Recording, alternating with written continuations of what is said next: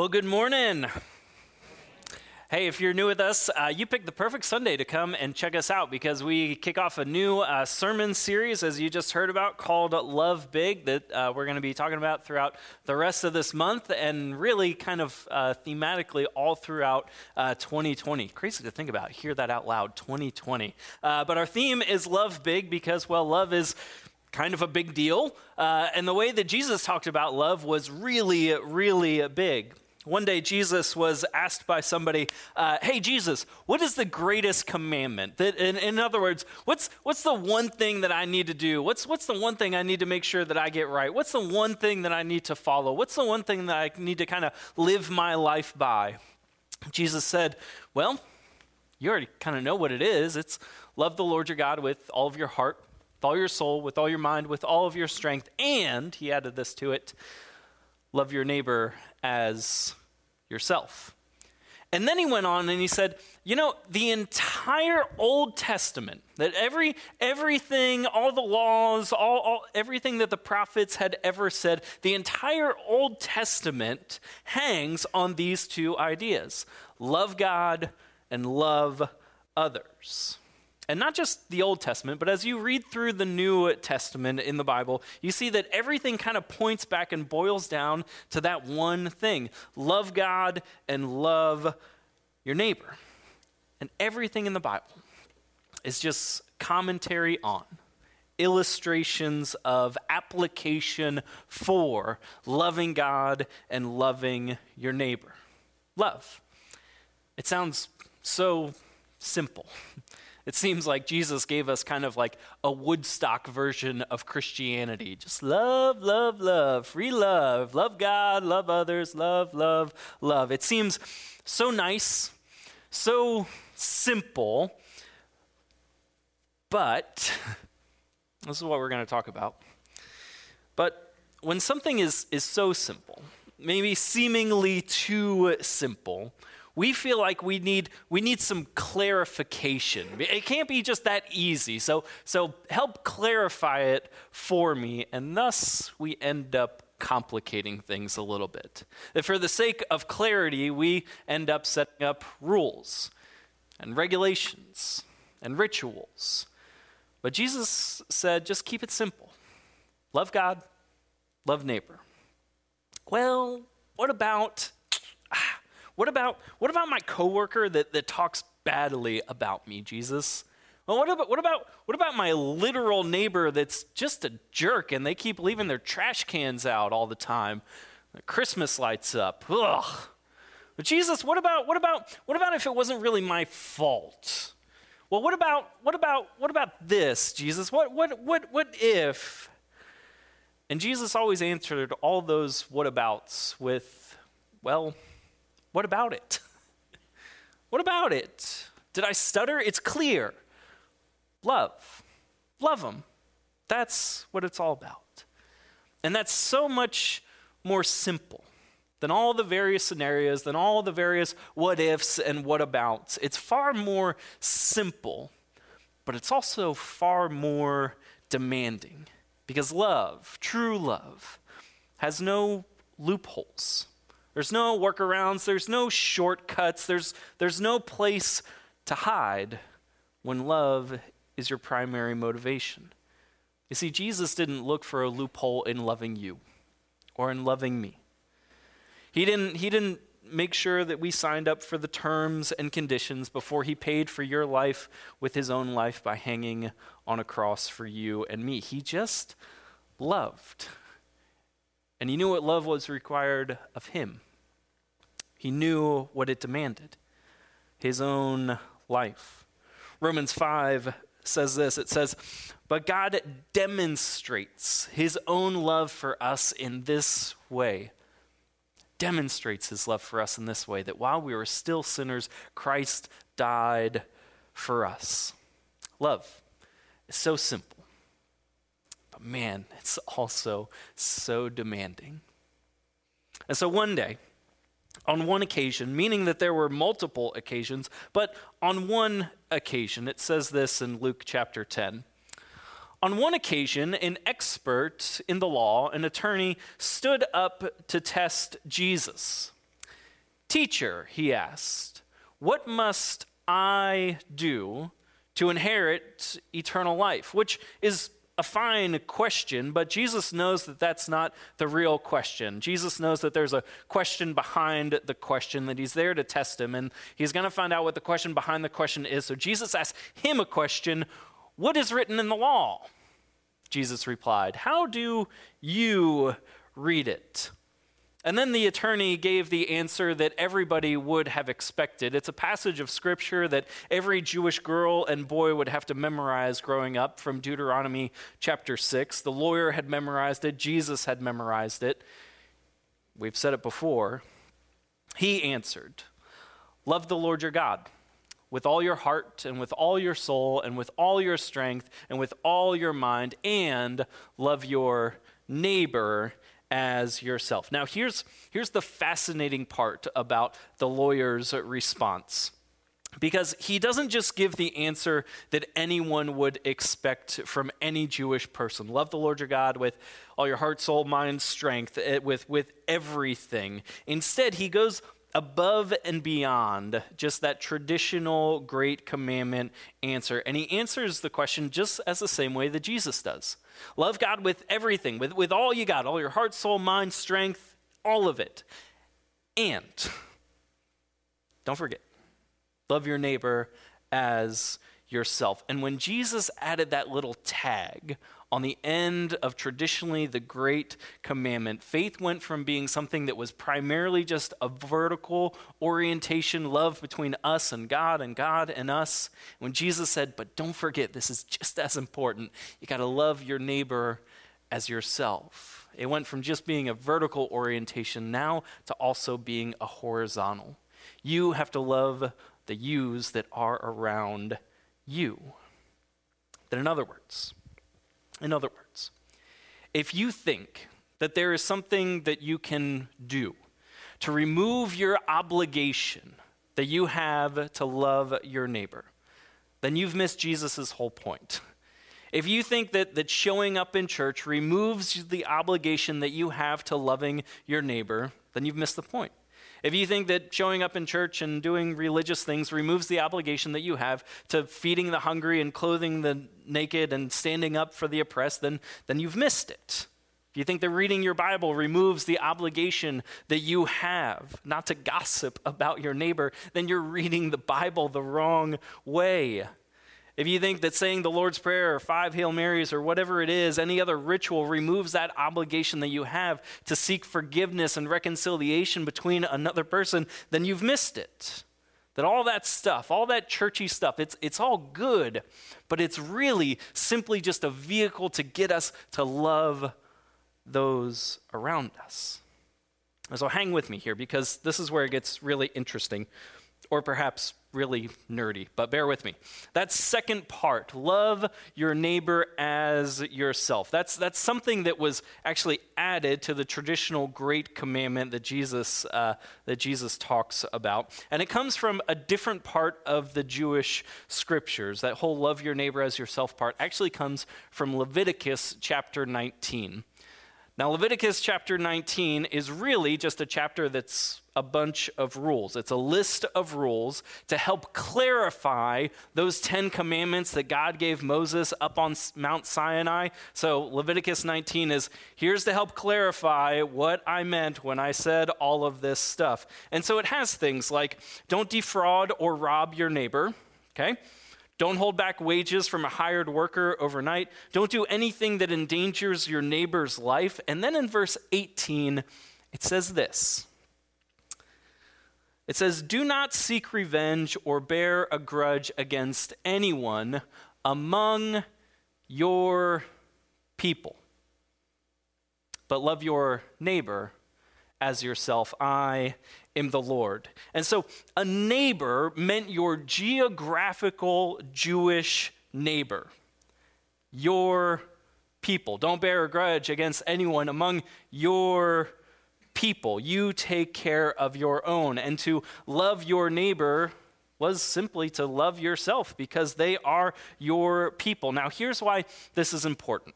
Let's jump back to the conversation between Jesus and the attorney in Luke chapter 16.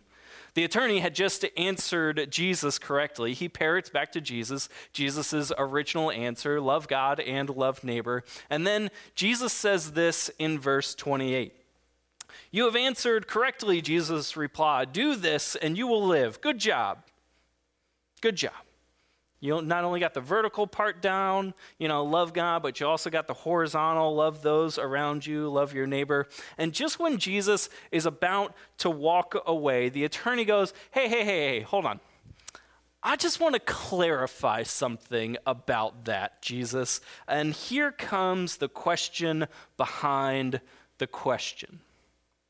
It says, but he, the attorney, wanted to justify himself. So he asks Jesus, hey, who is my neighbor? Who is my neighbor? I mean, this guy is an expert in the law. He knows it backwards and forwards. So he's not asking Jesus a real serious question here. I mean, he knows who his neighbor is. He knows what Leviticus chapter 19 says. He knows that his neighbor is his own people according to the laws. He's really asking Jesus here. He's really asking Jesus, what's the minimum obligation? What do I have to do to just be all right with God? I mean, who exactly are my people? That he's trying to find a loophole. I mean, you've experienced this before, that whenever someone's really concerned about clarifying something, it's often that they're looking for a loophole. I mean, this is the guy who actually reads the terms and conditions before he signs off on it. Says, who exactly is my neighbor? Who are my people? I know who my people are, Jesus, but who do you think that my people are? And so Jesus goes on, and he tells them a parable, and you've heard this one before. It says, in reply, Jesus said, there was a man going down from Jerusalem to Jericho when he was attacked by robbers. Whoa. Hold on, Jesus. Hey, we asked you a simple question. Who? And here you go, telling the story again, and you're going to make the bad guy the hero of the day, and we're all going to feel bad about ourselves. We just want clarity, Jesus. We just asked you, who is my neighbor? You know how the story goes. Man was going down from Jerusalem to Jericho. He gets mugged. They strip him of his clothes, beat him, and went away, leaving him half dead. And so a priest happened to be walking down the same road, and when he saw the man, he passed by on the other side. So too, a Levite, who's kind of like an assistant priest thing, when he came to the place and saw him, he passed by on the other side as well. So the two religious people, they don't do diddly squat. They don't lift a finger. They might be religious and say that they love the Lord their God with all their heart, mind, soul, and strength, but it's just giving lip service. Their words are empty and in vain because clearly they don't love their neighbor as themselves. With Jesus' new commandment in order, you have to love your neighbor if you are to love God. So Jesus goes on with the story. Verse 33 says, but a Samaritan, and then everybody probably just chuckled a little bit because they're thinking, oh, there's no way some Samaritan's going to help this Jewish guy out in a ditch. And we all know that Samaritans fight like cats and dogs. I never understood that. I haven't seen cats and dogs fight. But anyways, what you have to understand is that the relationship between Jews and Samaritans at this time was like institutionalized racism. It's like apartheid or Jim Crow. The boundaries were clear and the boundaries were firm and set. Jews and Samaritans didn't worship in the same places. Jews and Samaritans did not eat in the same places. Jews and Samaritans did not intermarry. They had nothing to do with each other. The boundaries and the lines were clear in the sand. But Jesus begins to turn the tables and he says, but a Samaritan, as he traveled, came where the man was. And when he saw him, he took pity on him, something that the other two religious people didn't do. And then Jesus begins to twist the knife a little bit. So the Samaritan goes above and beyond.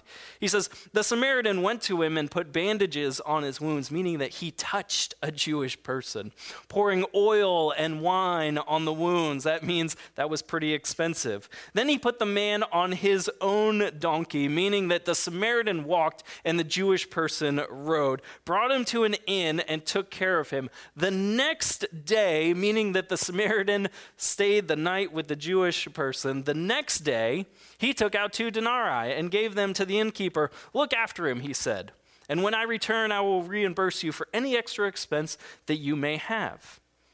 And then Jesus asks a question that forces us to examine our own hearts, a question that forces us to question ourselves. Do I still have some racism in my own heart? Do I still have some contempt, some judgment towards certain people? You see, Jesus makes the guy answer his own question. In verse 36, he does it just so innocently. He says, okay, so which of these 3 do you think, you're a lawyer, which of these 3 do you think was a neighbor to the man who fell into the hands of the robbers? Even though the answer is obvious, everybody knows what the answer is, Jesus makes the attorney say it out loud for everyone to hear. Because once you say it out loud, then you are bound to that responsibility. You're now accountable to that answer. Parents do this with their kids all the time. We know what the answer is. We know that they're guilty, but we force them to actually own up to it so that they can be accountable to it. And so, which of these 3 was a neighbor to the man who fell into the hands of the robber? Or another way that we could ask this, which of these 3 loved the Lord with all of his heart, soul, mind, and strength? Which of these 3 loved God by loving a stranger? And then the expert in the law replied, the one who had mercy on him. The one who had mercy on him, Jesus. Yes, great, good. Jesus told him, go and do likewise. Go and be the Samaritan. Ooh, that stings. Go and be the hero, be the Samaritan. That if you can meet a need, then meet it. If you can pay the price, then pay it. And don't try to talk yourself out of it. Don't try to justify yourself when you change your mind and you walk away when you could meet that need. It's simple. Just do it. Love. Now, Jesus could have answered the attorney's question with a list of people from all different places. When the attorney asked, who is my neighbor? Jesus could have said, look, your neighbor is the Samaritans, it's the Canaanites, it's the Hivites, it's the Jebusites, it's the Romans, it's the Greeks, it's the Europeans, it's the Egyptians, and the list goes on and on and on. But Jesus' whole point in all of this is to get us to answer the question, what does love require of me? What does love really require? And you see, that question leaves no place for us to hide. That question leaves no loopholes for us to try to get through. Because love, true love, requires everything that we have. Love has no loopholes. Love has no shortcuts. Love offers us no place to hide. There's no legalities or technicalities. Love requires whatever it is that we have. To the rich young ruler who came to Jesus and said, Jesus, what must I do to inherit eternal life? Jesus said, everything. Sell all that you have and give all of your possessions to the poor. When someone asked Jesus, hey, Jesus, what should I do? How should I live my life in this just really hard culture and climate? Jesus said, if somebody asks you to walk 1 mile, go 2 with them. If somebody asks you for a coat, give them a coat and give them everything else that you have. If you see somebody who's hungry, feed them. If you see somebody who's thirsty, give them something to drink. If you see somebody who needs some clothes, give it to them. If you see a need, then meet it. And when you do that, you show love not only to them, but you can't see this, you show love to me. That if you can meet a need, then need it. If you can pay for it, then pay for it. And don't try to talk yourself out of it. Don't try to find a loophole. But simply ask the question, what does love require of you? It requires everything. And it's not really love if you have to try to put qualifiers on it first. You're not really loving your neighbor if you first have to make sure that they check all of the boxes. There's no shortcuts, there's no loopholes, there's no terms and conditions, there's no hiding when love is the ultimate command. As Paul says in Galatians 5, he says, the only thing that counts is faith, expressing, showing, demonstrating itself through love. That's what all of this all comes down to. So it's fitting that today is actually World Communion Sunday. It's a day where Christians literally all around the world of all different denominations and traditions, we come together and we celebrate Jesus' great sacrifice of love. And part of that is that we come and we confess that, yes, we have not loved God with all of our heart, all of our soul, all of our mind, all of our strength, and we haven't loved our neighbor as ourselves. We haven't loved our literal next door neighbors. We haven't loved our downtown neighbors. We haven't loved our black neighbors, our white neighbors, our Haitian neighbors, our Micronesian neighbors, our Latino or Latina neighbors. We haven't loved our gay neighbors or our straight neighbors. We haven't loved our staunch Republican neighbors, and we haven't loved our bleeding heart liberal neighbors.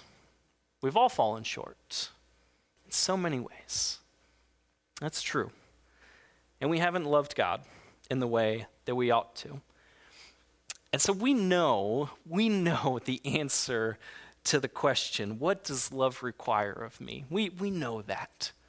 We know what it demands.